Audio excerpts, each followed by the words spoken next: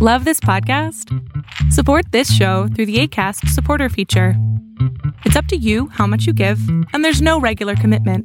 Just click the link in the show description to support now. Hey, it's Paige DeSorbo from Giggly Squad. High quality fashion without the price tag. Say hello to Quince. I'm snagging high-end essentials like cozy cashmere sweaters, sleek leather jackets, fine jewelry, and so much more. With Quince being 50 to 80% less than similar brands.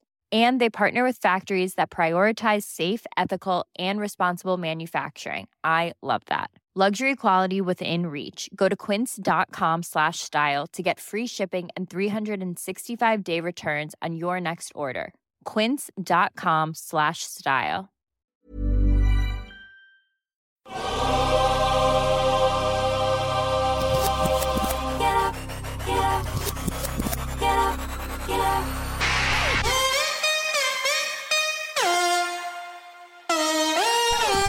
Welcome to On the Ball with Rick Bucher.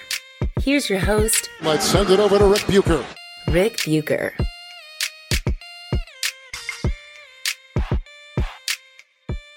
This is On the Ball on the United Wecast Network, and I am Rick Bucher. You can see me on FS1, hear me on Fox Sports Radio, and you can read me on the Fox Sports app and at foxsports.com. You can also follow me on both Twitter and Instagram at Rick Bucher. I'm a lot of places. But there's only one place you can hear me talking about story angles and perspectives that you are not likely to find anywhere else, primarily, but not exclusively, involving the NBA, and that is here. So, as most of you are aware by now, the big trade finally happened. Ben Simmons got out of Philadelphia, and James Harden got out of Brooklyn, rejoining, apparently, not just his favorite GM on the planet, but his favorite person, Daryl Morey. I expect this trade will find a place on TV and radio shows. By the way, there was a strip club joke just now that I let go when it comes to James Harden and his favorite people. Just letting you know, discretion is being observed here. Anyway, I expect this trade will find a place on TV and radio shows for the remainder of the season, with perhaps a brief respite over the weekend because of the Super Bowl. But you know an NBA story is big when the FS1 shows I appear on regularly break into their Super Bowl topics and guests and throw up the bat signal to have me jump on the shows to talk about it.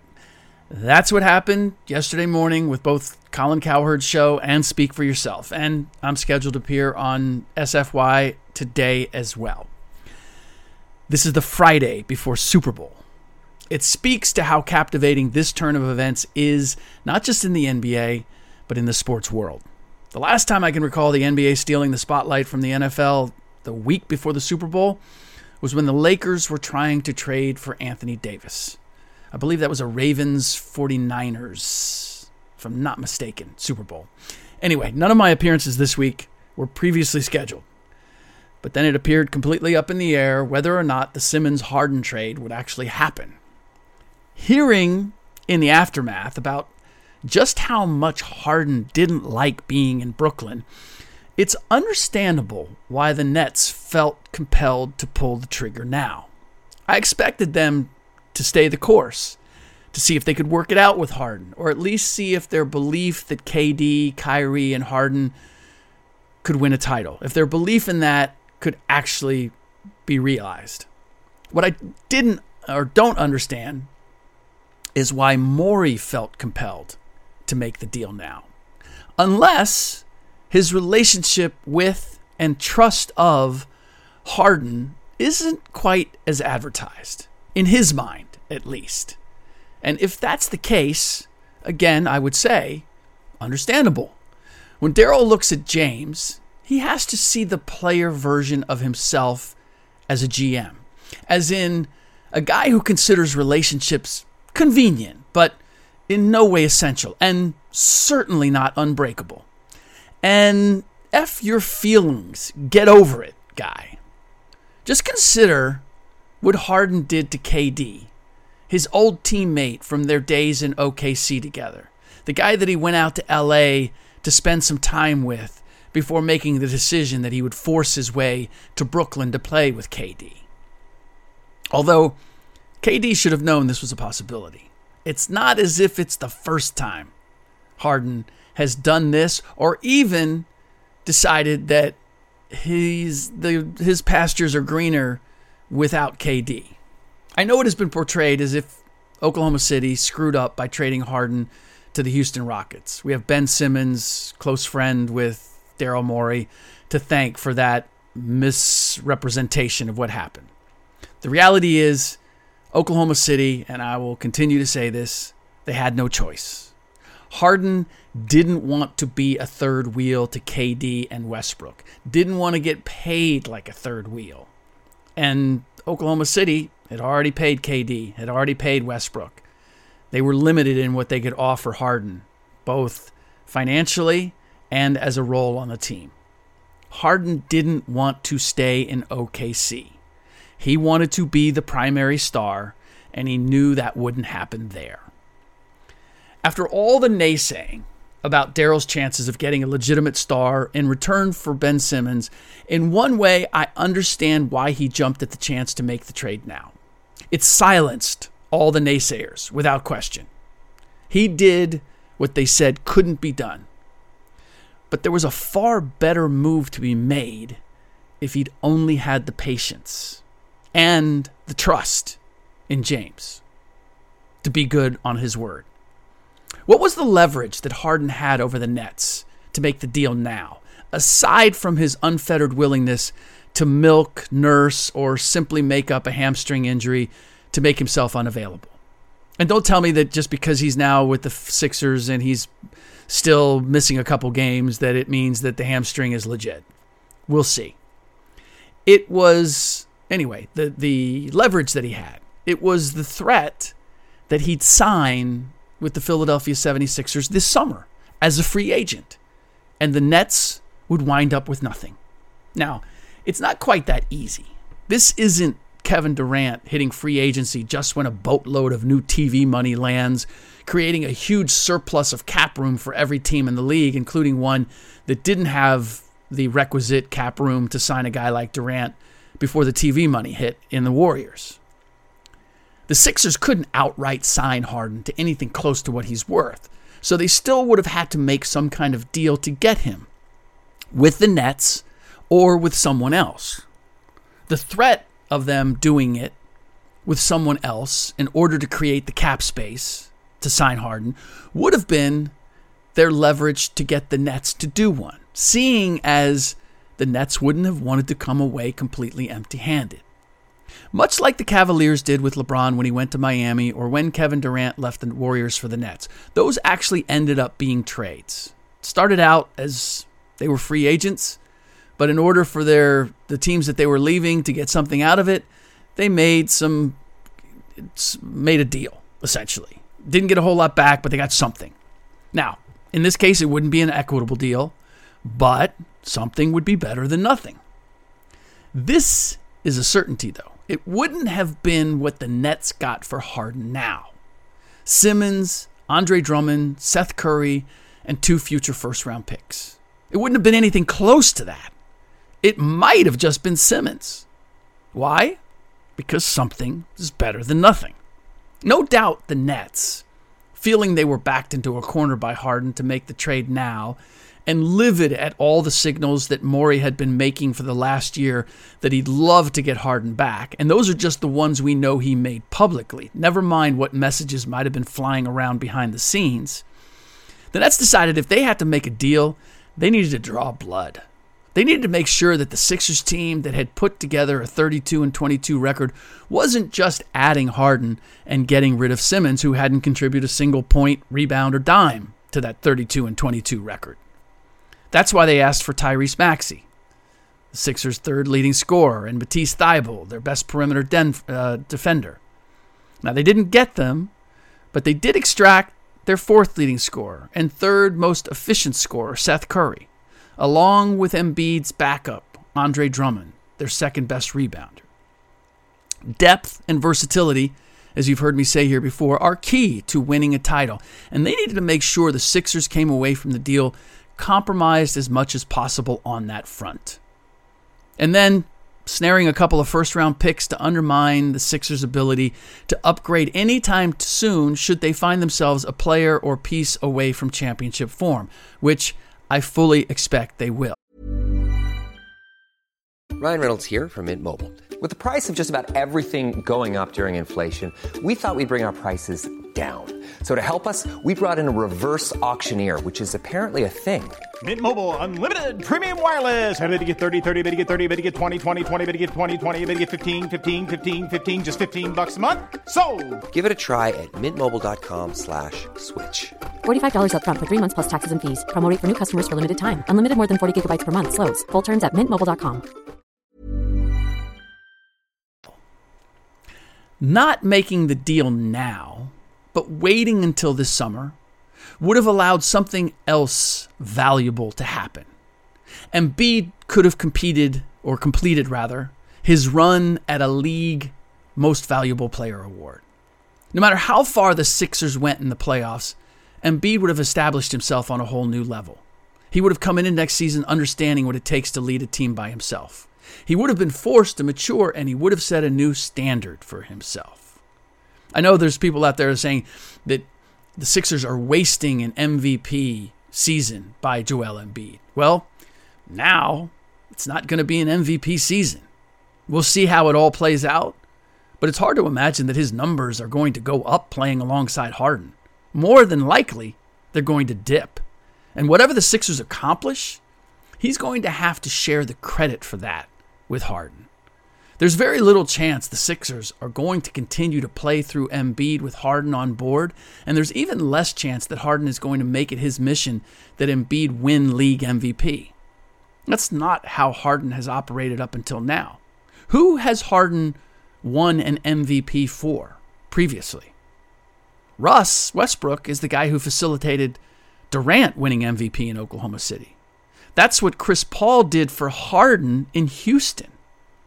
Name me a star, particularly a big man, who joined up with Harden, and there have been a few who benefited personally from doing so. Now, there's Clint Capella, but Clint Capella doesn't have the same skill set as Joel Embiid. Clint Capella wasn't looking to have the ball in his hands and make plays. Dwight Howard is probably the best comparison to Embiid. And he struggled to find his game playing alongside Harden for 3 years in Houston. And Harden clearly didn't like the burden of trying to make it work. What was so extraordinary about Harden's first year in Brooklyn is that he proved he could be a scorer and a facilitator. It's one of the reasons why he was in the MVP conversation. He posted the best offensive rating of his career. Now, granted, it was only for 35 games, but still, overall, he was as good as I've seen him blending his game with those around him. Apparently, that wasn't something he wanted to continue doing because he clearly wasn't the same player this year. So what if he didn't like Kyrie Irving and his part-time availability? That should have provided James greater opportunity to put his stamp on the team, to be the primary orchestrator. But he chose not to be, for whatever reason. I'm supposed to believe that because Kyrie was burning sage in the locker room, that Harden decided, no, I can't play with the guy. I've seen guys who have stranger peccadillos, and it didn't cause their teammates to stop playing with them. Maybe we'll get into those stories sometime. So, is Embiid ready to take a backseat to Harden? Because I think that's kind of what we're looking at. That's going to be a tough pill to swallow after the way this season has gone for him, finally freed of trying to make it work with Simmons, a guy who demanded, by the way, far less shots and ball dominance than Harden. Is it going to work from a chemistry standpoint? Harden is no more of a communicator than Simmons was. That's evident by how things went in Brooklyn, if everybody was genuinely as surprised as they say they are that Harden wanted out. With the game on the line, Harden is also not looking to defer to Embiid. And Embiid, from what I've seen, wants the ball in his hands with the game on the line as much as Harden does. None of this, I assure you, crossed Morey's mind. Or if it did, he quickly dismissed it and certainly wasn't going to allow it to get in the way of making a deal. As much as he's been made out to be an analytics-driven GM, he has been a star-driven GM first and foremost. Pairing a paint clogger like Howard with Harden never made sense. Nor did putting him alongside a pick-and-roll dominant point guard like Chris Paul. Nor a ball-dominant point guard like Westbrook. Not with a coach like Mike D'Antoni. Not as the nucleus of a championship team. Doc Rivers being charged with making the Harden-Embiid combination work should be fascinating to watch as well. I thought he was magnificent in making the three amigos in Boston come together, and much was made of his introduction of Ubuntu, the team's rallying cry, developed during a preseason trip to Italy. Ubuntu is a South African term, and it means humanity to others, and is meant as a reminder that I am what I am because of what we all are. In the years since, I've come to believe that Kevin Garnett, Paul Pierce, and Ray Allen, but especially KG, were as responsible for cultivating that mindset as Doc was. I can't say he's replicated that effect on any other team he has coached, certainly not to a championship level, obviously. Danny Ainge, who was the GM of the Celtics at the time, no doubt had a hand in creating it as well. Danny has always been unafraid to meet players on their level, to talk to them as a former player, a former teammate and complement to Larry Bird, Kevin McHale, and Robert Parrish. Another threesome that didn't always see eye to eye off the court, but never let it disrupt what they were trying to accomplish on it. Morey doesn't have that skill. He has proved to be adept at developing relationships with a team star, but usually at the expense of the co-stars, from what I've seen. Now he has two stars who believe they have the equal right to being the star. Can Doc navigate that for Daryl? He's going to have to. I will say this. The trade adds two huge storylines to this season. Storylines that are sure to continue for however long the Sixers and Nets remain alive. It is a talent that Morey has above all others, to make his teams an interesting experiment to watch unfold. They never achieve the ultimate prize. More often than not, they don't come close. And they often end with a deafening thud. But they are fascinating to observe, and this should be no different. But as I look at the East, I don't think either team put themselves any closer to a title. Quite the opposite. The Nets have to find a way to incorporate Simmons, if and when he's ready to play. There are roughly 26 games left in the regular season. If they're lucky, Simmons plays in 20 of them. 20 games to incorporate a point guard completely different than anyone they've ever played with before and do it to a championship level. He's certainly way different than Harden or Kyrie. And Kyrie will not be playing in a lot of those 20 games. How many KD plays in is also up in the air, but he's still supposed to be out for several weeks. So bottom line is, I can't see them playing more than a dozen games together at the most. That's not exactly a long runway to prepare for a title run. The Sixers face a similar challenge. There's a reason teams with title hopes stopped making major moves at the trade deadline. Adding a Rasheed Wallace to the Pistons or P.J. Brown to the Celtics or Bison Dele to the Bulls is one thing, but this is different. Especially with two teams like the Milwaukee Bucks and the Miami Heat having solid cores that already have the experience of battling their way to the finals together. The Heat added Kyle Lowry since falling short in the bubble, but at least they've had him all season. Name me a team that has changed out core pieces or added a core piece to the level of James Harden and gone on to win a championship. I'll wait till you come up with that answer. And I'll be waiting until the next podcast. All right, that does it for this episode of On the Ball on the United WeCast Network.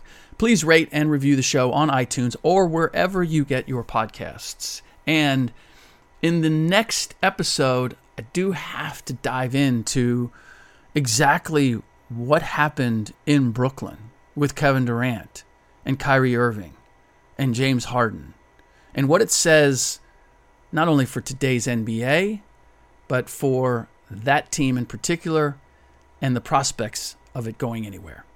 All of that in the next podcast. In the meantime, as always, thanks for listening.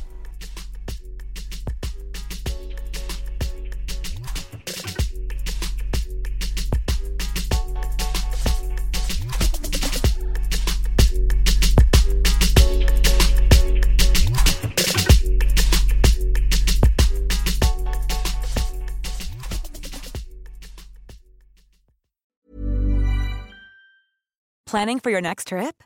Elevate your travel style with Quince. Quince has all the jet-setting essentials you'll want for your next getaway, like European linen, premium luggage options, buttery soft Italian leather bags, and so much more. And is all priced at 50 to 80% less than similar brands.